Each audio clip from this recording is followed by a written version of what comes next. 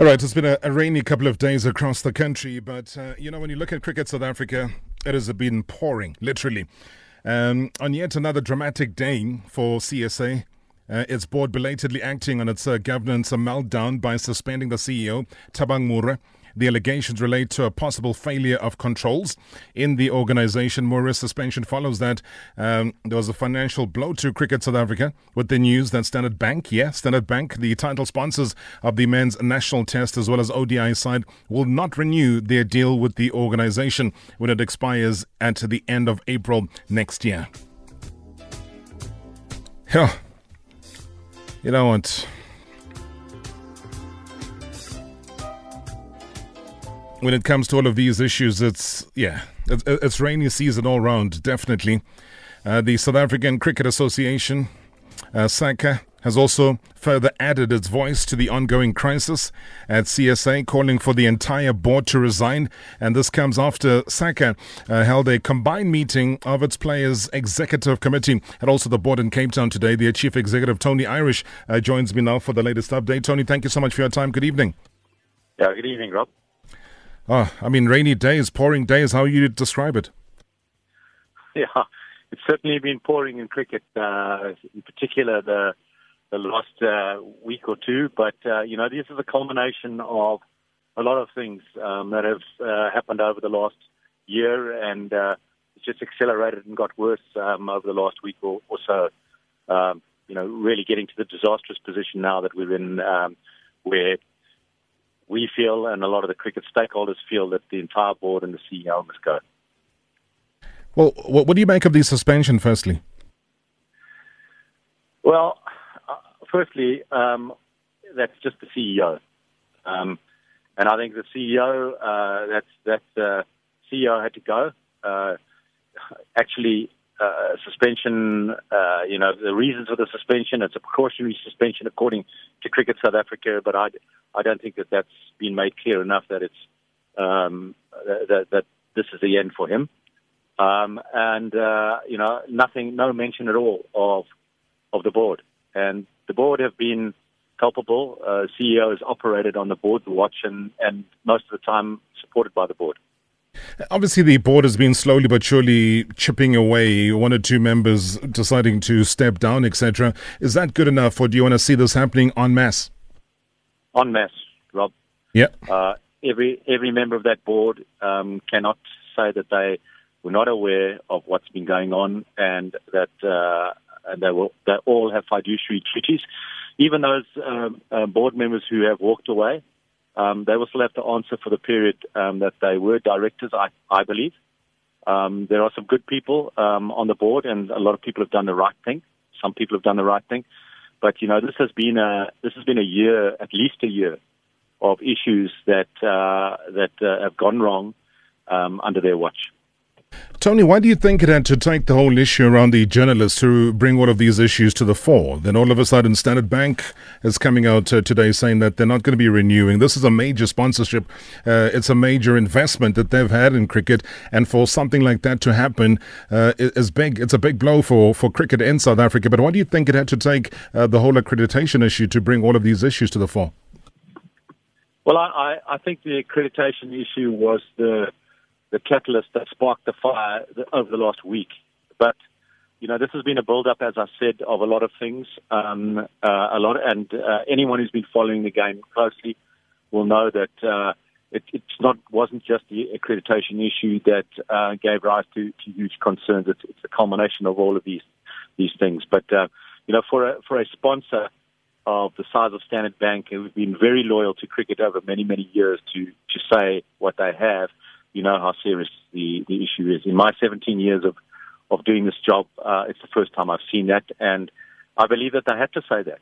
They are a huge investor in the game, and when it has gone so horribly wrong, then the investors have got the right to make these sort of calls. And when you look at I know that you're going to be having a meeting shortly, Tony. What are you expecting to hear come out of that? Because in the mix as well, we talked about this yesterday on the show, was that the players might go on what you call some form of labor action. Yeah, I've been very careful to emphasize that is always a last resort for us.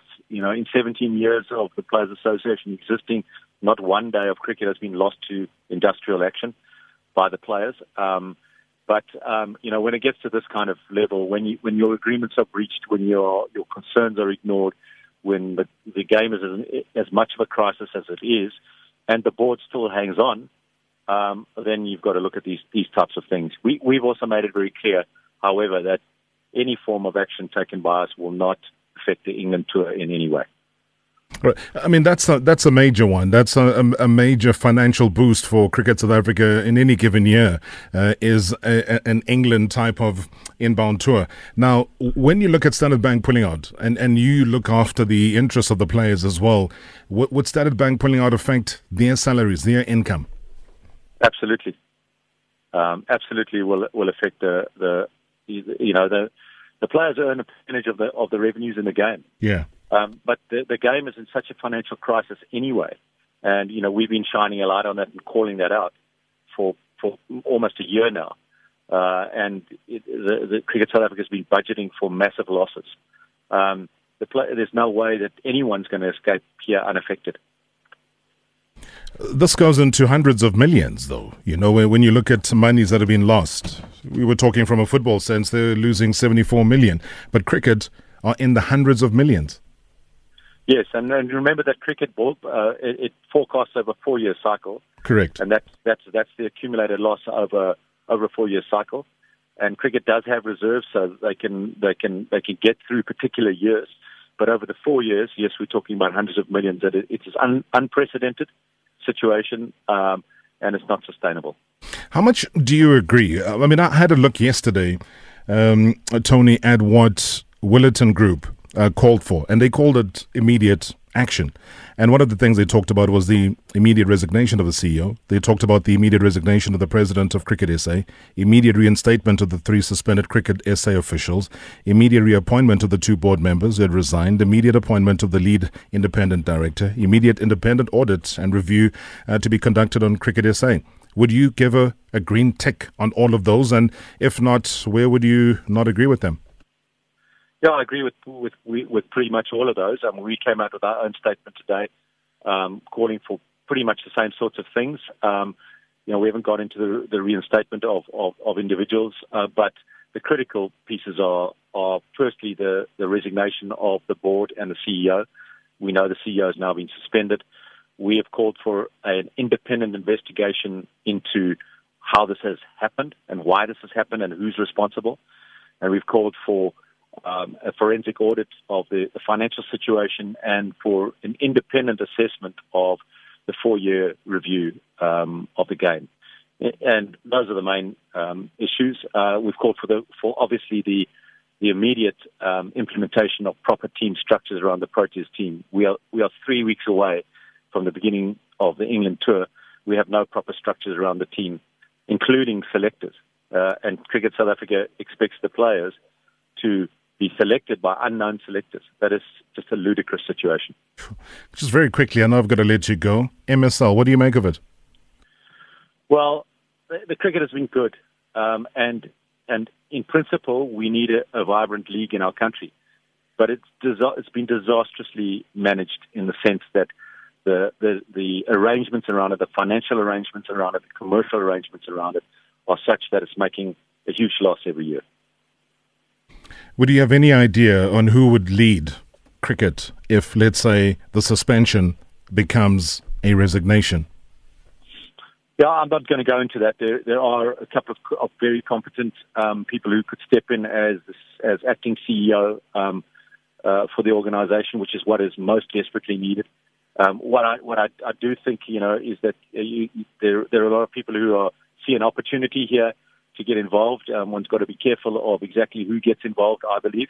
But certainly we need a very, very experienced and competent CEO and a director of cricket.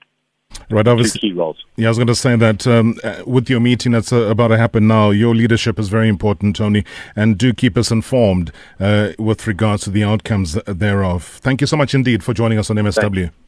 Thank you, Rob. All right, appreciate it. That's SACA's chief executive there, Tony Irish, just quickly rushing off to a meeting that they're just about to have right now. All sorts of drama.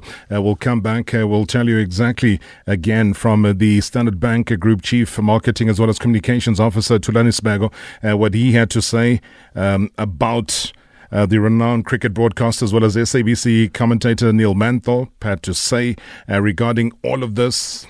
The plot thickens when it comes to cricket, hey?